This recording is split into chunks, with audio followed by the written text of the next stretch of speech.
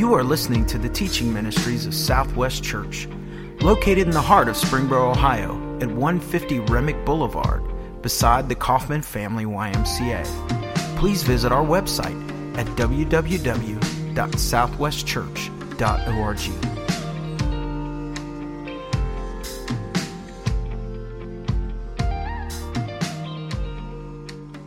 This morning, I'm thrilled to be here, and I'm thrilled you're here as we are kicking off this weekend a new message series entitled The Neighboring Way. We're going to go ahead and dismiss any 6th through 8th graders. We have a class designed for you. You can be making your way to now in the student wing.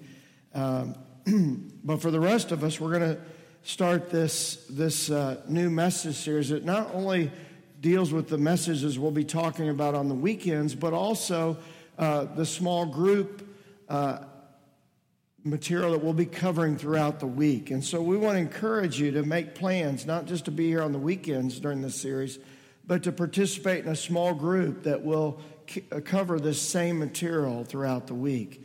In fact, in the bulletin that you were handed as you came in, you'll see a listing. It's on a gold sheet, a listing of the small groups that are available. And also, as you go out the lobby, there's a pegboard with listing of those small groups. In fact, you can take a flyer. It's got all the information on there, and you can have the contact info. And we hope you'll be a part of that, because I'm excited about this series. I think it's a very important one for us as a church. In fact, I think it's so important that I made a trip home from Detroit last night just so I could be here to help launch this new series. Now, some of you might wonder, well, what have you been doing in Detroit? Well, I wasn't up there yesterday to watch the team up north. I wasn't up there for that reason. Nor I wasn't up there to watch the Pistons play or the Lions, because they play today or this weekend. But I was up there to celebrate a very special little girl's 4th birthday. Now, not only did I get to see this granddaughter, who's got quite the personality, but also I got to see my other granddaughter, who I haven't seen for a while, and so she was there as well, so that was great, and we really, really enjoyed it. It was truly grand to be with them. You know, I love being around children, especially my grandchildren, but since I don't get to see them often, they don't live in this community, I like to get my fix being around other children as well that I can interact with. So we, here at Southwest, we host the YMCA preschool. And so one of the privileges of hosting their preschool is they allow us to do a devotional every week with those preschool children. So this week, like other weeks, once a week, I take a day and I go in there and I read from the Rhyme Bible to them. And I love interacting with 3, 4, and 5-year-olds because you never quite know what they're going to say. So this week we're reading from the Rhyme Bible and reading the story of Abraham and Sarah and their long-awaited baby Isaac. And in the middle of the Bible story, and you never know when the questions are going to pop up, this one little girl raised her hand and she said, "How are babies born?" Well, you know, that's a tough question. So I thought, okay, let me see if I can explain this for a 3 to 5-year-old level. And I said, well, God blesses mommies and daddies with babies, but yet the babies are so small at the beginning that God has them grow inside their mommy's tummy for about 9 months before they're born. And so I said, that's how babies are born. And then she says, I know all that. She says, I want to know, how do they get out of their mommy's tummy? And I looked to the teachers to see if I could get some help. There was no help coming from them. They had no response. They were like, you're on your own on this one. And so I thought, okay, well, I started with, well, it's a mystery to me. I have to be honest with you. And then before I could say anything else, a little boy raised his hand. He says, I know. And I thought, this is going to be interesting. And he says, I know how they're born. He says, when the baby's ready to be born, all you have to do is push the belly button of the mommy and the baby pops out. And I said, well, that works for me. Okay, let's go with that. explanation. So if you talk to any of the preschoolers that go here and they've got this misunderstanding about the belly button, okay, I'm partly to blame for that, but I just thought that was good enough to go with. But, kids have a way of helping you get things in perspective, whether it be the privilege I have from time to time to spend time with grandchildren, or whether it's spending time with the children here at the preschool. Their innocence, their curiosity, and the questions they ask help you just get a perspective. Well, we're hoping this series helps us get a perspective of what we're all about. You see here at Southwest our vision statement, and we call it our 2020 vision because we rolled this out last year. We want to keep living in this and learning how to live it out in every way until the year 2020 is simply to be bridging the gap to those without Jesus so that no one has to live without hope. Now, as we long to live out this vision statement, it's important to make sure that we're bridging gap with those people that live closest to us, those in our own homes and those in our neighborhoods.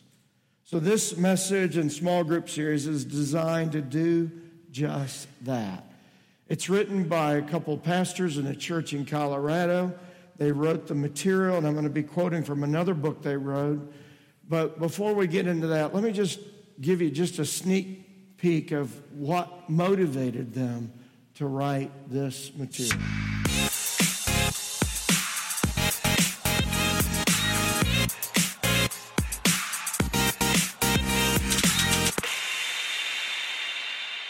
I think questions drive everything. I know it has for me. And if you're in the church world today, there's sure a lot of concern about what's going on. How do we meet the needs? How do we be more effective in our communities? How do we help reach people who today have so little interest in church? For us, one of those questions that drove me early on was, if our church disappeared, would anybody really care? And it came at a time when our church was growing and we were reaching a lot of lost people, and there were just some very cool things happening. And yet I was concerned, were we making any difference in our community? And that question launched us into all the externally focused and missional kinds of efforts. But a question that's been driving us deeper lately is, what would happen if we just got better at the two things Jesus said mattered most? What if we loved God and loved our neighbor?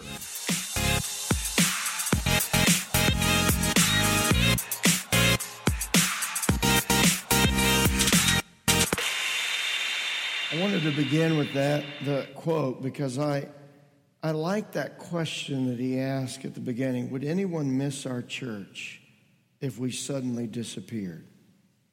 You see, as we long to have a lasting impact in this entire region by sharing Jesus and the hope that he brings, it's important for us to understand if we want to truly impact others, then we must make sure that we are first impacted by that which Jesus says matters the most.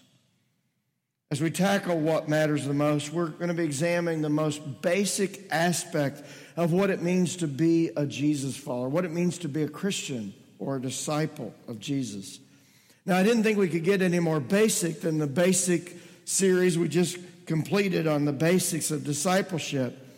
And yet, if we could get any more basic, it's what Jesus said and is recorded in Mark chapter 12. Mark writes this: one of the teachers of religious law was standing there listening to the debate. He realized that Jesus had answered well, so he asked, of all the commandments, which is the most important? Jesus replied, the most important commandment is this: listen, O Israel, the Lord our God is the one and only Lord. And you must love the Lord your God with all your heart, all your soul, all your mind, and all your strength. And we're going to go on and read the rest of it in just a minute. But what do you see here as we just begin? What was Jesus saying is first and foremost important for us to focus on? It's that first command, to love the Lord your God. And yet Jesus tells us specifically how we are to live out that love for God. It's a love that is all-encompassing. He says to love him with all of our heart, all of our soul, all of our mind, all of our strength. Do you love God in that way? I hope you do. You see, Jesus calls us to more than simply acknowledging that he exists or believing that God is real and that he is there and cares for us. He calls us to a commitment of our whole being. You know, embedded in here is he calls us to love God with our mind and our heart and our strength. And in many ways, that's what we emphasize over and over again here, being a head, heart, hands follower of Jesus, that we make the conscious decision to follow Jesus with our head, that we have the heart that we want to be changed by Jesus, and that we're hands-on, utilizing our strength and our talents and our abilities to serve and to share Jesus with others. And so we emphasize that a lot. And yet there's another aspect here, at least the way Mark tells it, that I think is real significant. He says to love the Lord our God with all of our soul. What does it mean to love God with your soul? As I dug into that a little bit more, it's interesting that the original word in the Greek manuscript that the New Testament was originally written in, it's this word that we get an English equivalent from, psyche. Okay? So to love God with your whole psyche, with your whole being, your innermost self. This is a type of love and devotion that the psalmist described. And kind of a go-to psalm for me to talk about this loving God with all of our soul is Psalm 42. I love it. But in Psalm 42, this is how the psalmist describes his love for God. He says, as the deer pants for streams of water, so my soul pants for you, my God. My soul thirsts for God, for the living God. When can I go and meet with God? What do you see? What I see is the psalmist is describing an inner yearning for the completeness that only God can bring. You see, this isn't a love that simply goes through the motions. This is a love that comes from your inner self. It's loving God with all of your soul.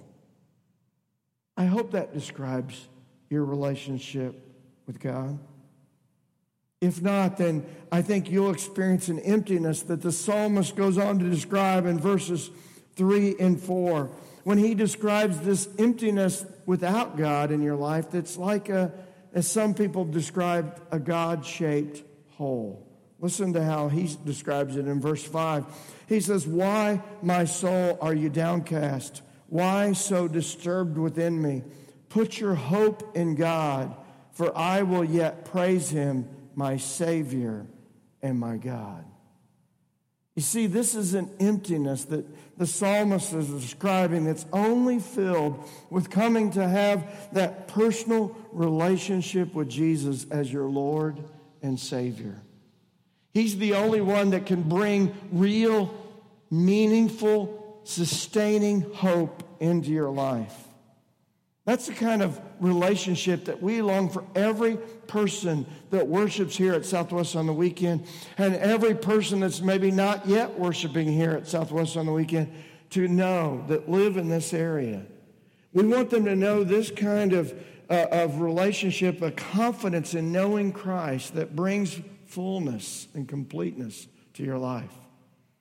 In fact, we want people to have a hope that's sure, and that they're assured of their eternal destiny because of what Jesus has done for them, and they've responded appropriately. That's why we emphasize often our Discovery class. We're going to offer it again this week, Tuesday at 7 p.m. And if you have an emptiness in you, if you don't have a confidence and assurance that Jesus is your Lord and your Savior, we want to invite you to that class so that you can know with certainty that you're in that relationship with Christ, so that you can have that innermost emptiness filled up with a relationship with Jesus.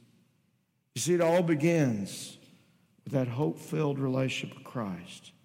And then that leads us to then want to extend that hope to others. And that's what Jesus says next. What else matters most? And in verse 31, he says, the second is equally important. Love your neighbor as yourself. No other commandment is greater than these.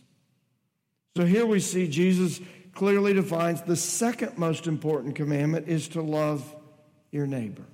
To love your neighbor. Now, the remainder of our time together and throughout the rest of the series, we want to learn, what does it mean to live this out? You see, since Jesus said that this is the second of two greatest commandments, and this is what matters most, then it seems like it's a pretty big deal to me, and I hope it seems like a pretty big deal to you, that we learn what it means to love our neighbor. Now, in many ways, these two commands summarize the totality of what Jesus was all about. You know, the gospel writer John, when he introduces the person of Jesus as he came to earth, this is how he describes him. And by the way, he describes a term that's often used about Jesus. It's often only mentioned at Christmas time, but yet it's a very important term for us to wrestle with. It's this idea of incarnation, that God became flesh. He took on a body in the person of Jesus. That's what it means for the incarnate revelation of God. It's in Christ. This is how the Message Bible describes this big idea of incarnation. In John 1, verse 14, and by the way, let me just back up a minute. I did this first hour too because I think it's important to get the context. John starts his introduction of Jesus describing him as the Word. Now, the first time I read that, I was confused. Like, what is he talking about here? When he's talking about the Word, is he talking about the Bible? Is he talking about the written Word of God?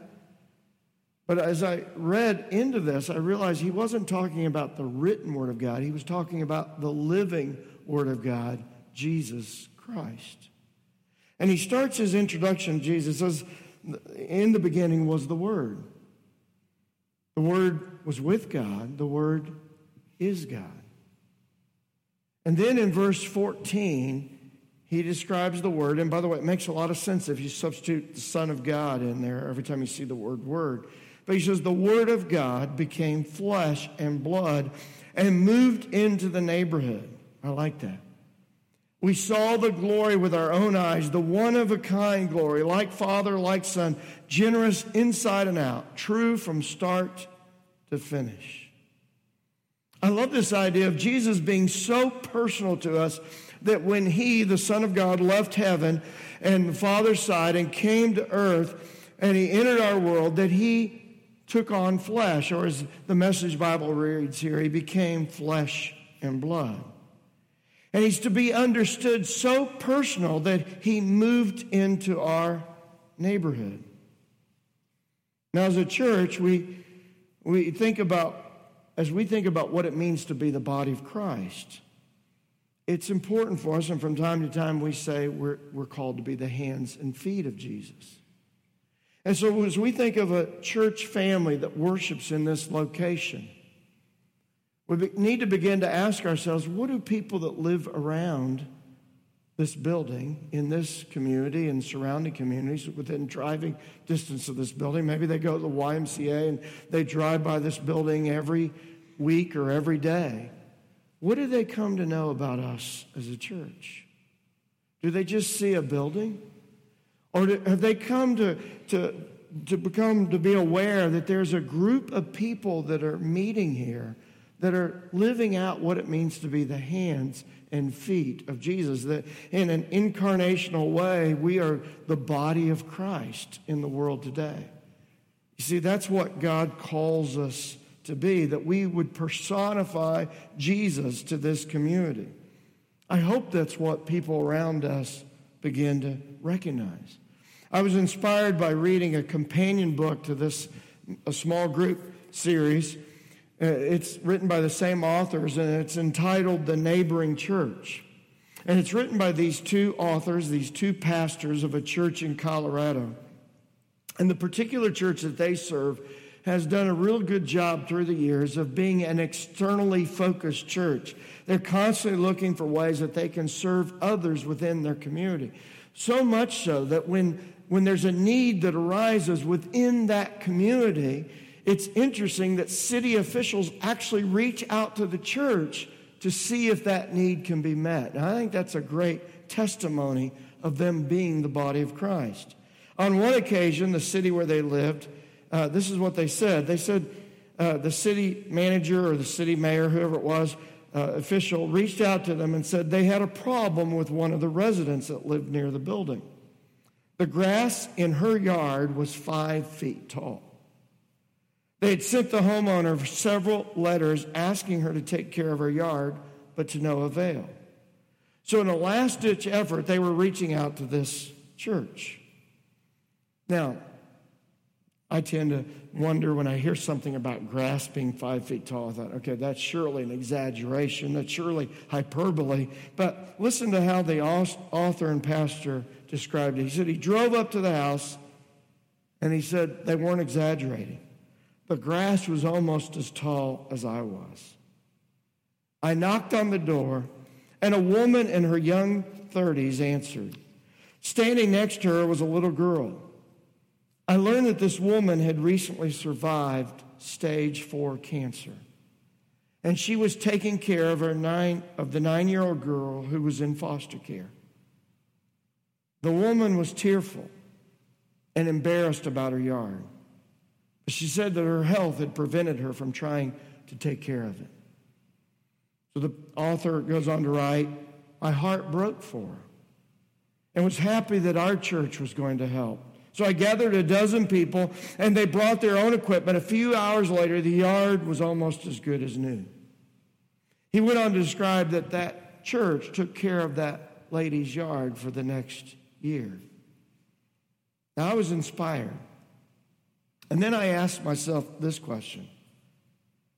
If there was a need like that in this area, would local community leaders reach out to Southwest?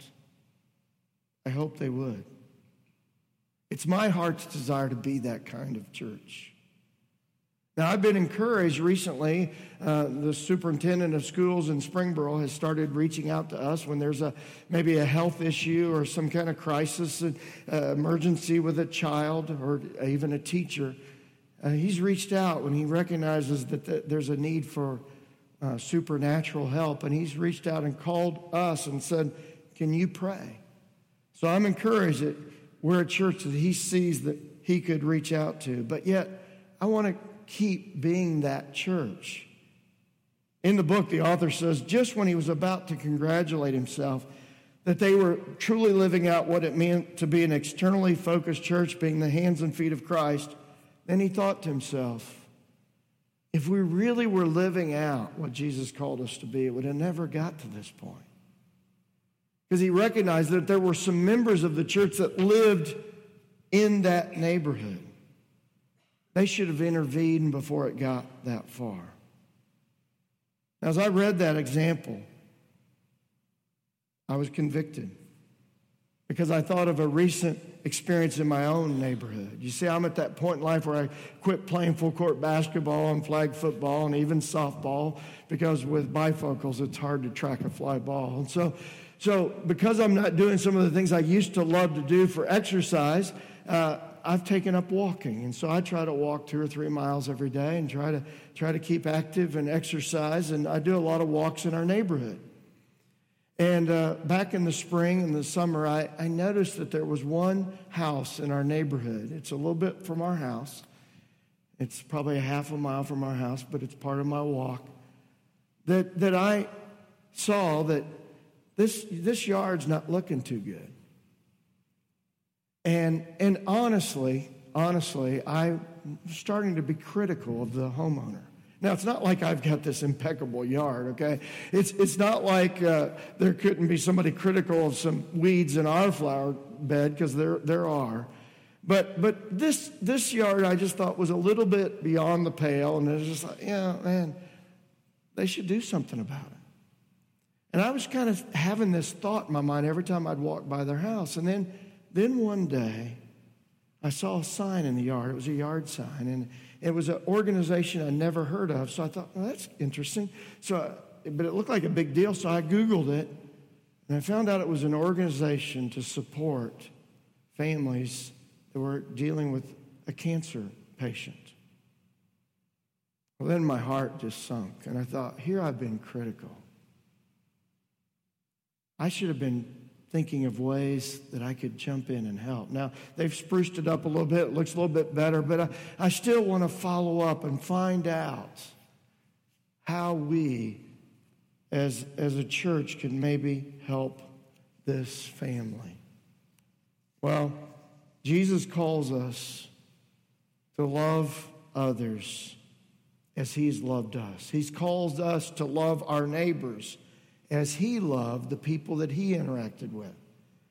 Well, if we look in the Bible, we see how Jesus interacted with others. In fact, I like how the Message Bible reads in John 13 and verse 34. Jesus says, let me give you a new command. Love one another. In the same way I loved you, you love one another. Now, the context here, he just finished washing their feet. He met a real need.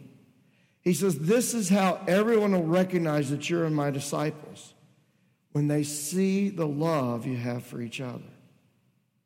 You see, if we're really serious about following Jesus and being his disciples, then we will love each other in practical ways, the way that Jesus called us to love. We'll love each other, the people in the church, in such a way to meet needs. But we won't stop there. We'll take to heart the challenge that Jesus calls us to love also our neighbors.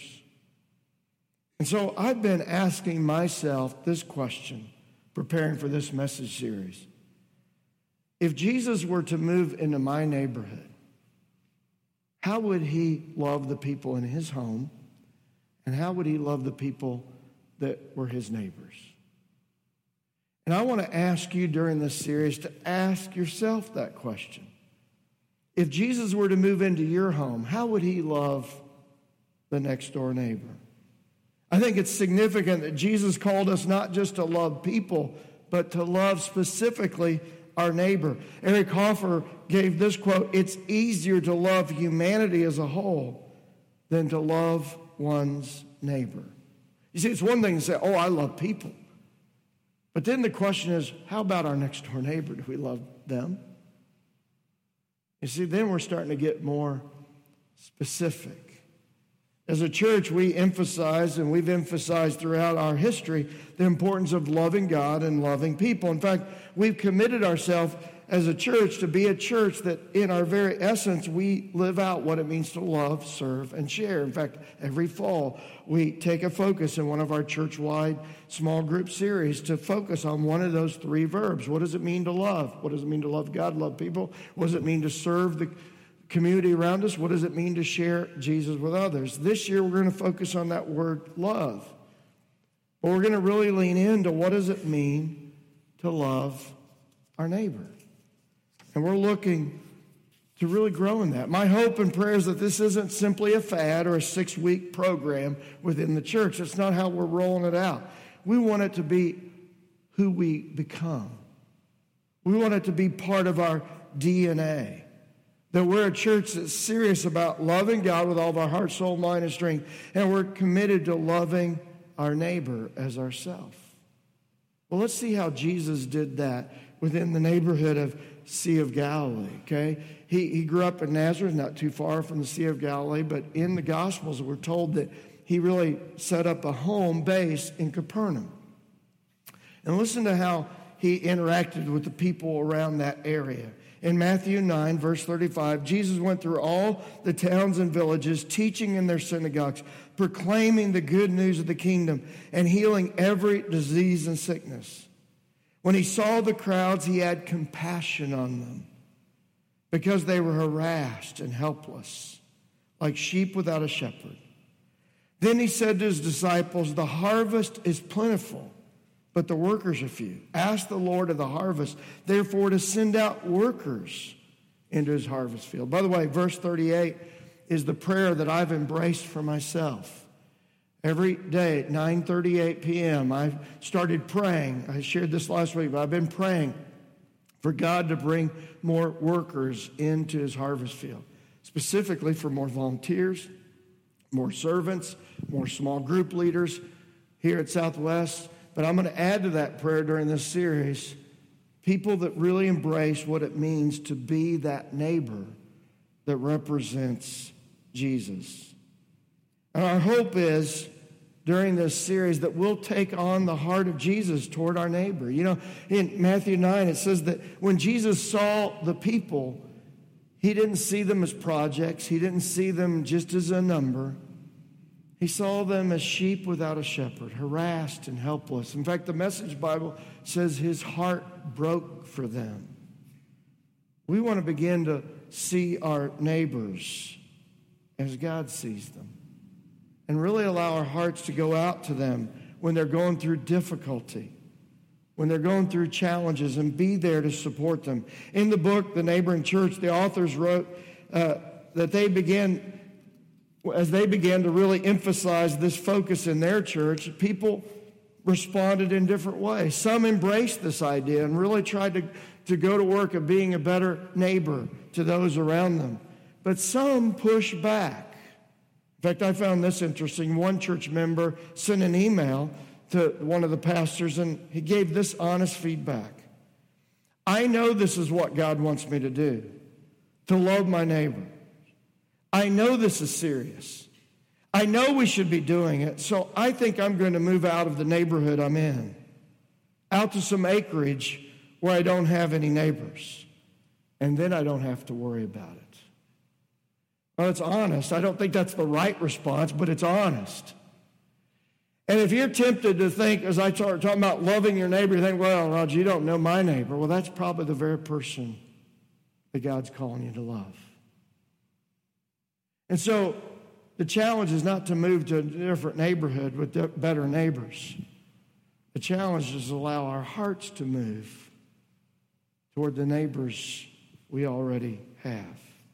Remember, Jesus was very specific. He said, love your neighbor as yourself.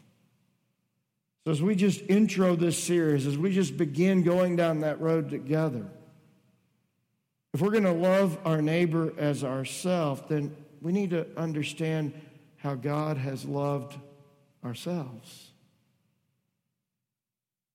You know, the same John that wrote the introduction of Jesus moving into the neighborhood also wrote some letters to some early Christians. Those are in the back of the New Testament. They're called 1 John, 2 John, 3 John. And in 1 John chapter 4, this is how John describes God's love for each and every one of us. He says, my beloved friends, let us continue to love each other, since love comes from God. Everyone who loves is born of God and experiences a relationship with God. The person who refuses to love doesn't know the first thing about God, because God is love. So you can't know him if you don't love. This is how God showed his love for us. God sent his only Son into the world so that we might live through him. This is the kind of love we are talking about. Not that we once upon a time loved God, but that he loved us and sent his Son as a sacrifice to clear away our sins and the damage that they've done to our relationship with God.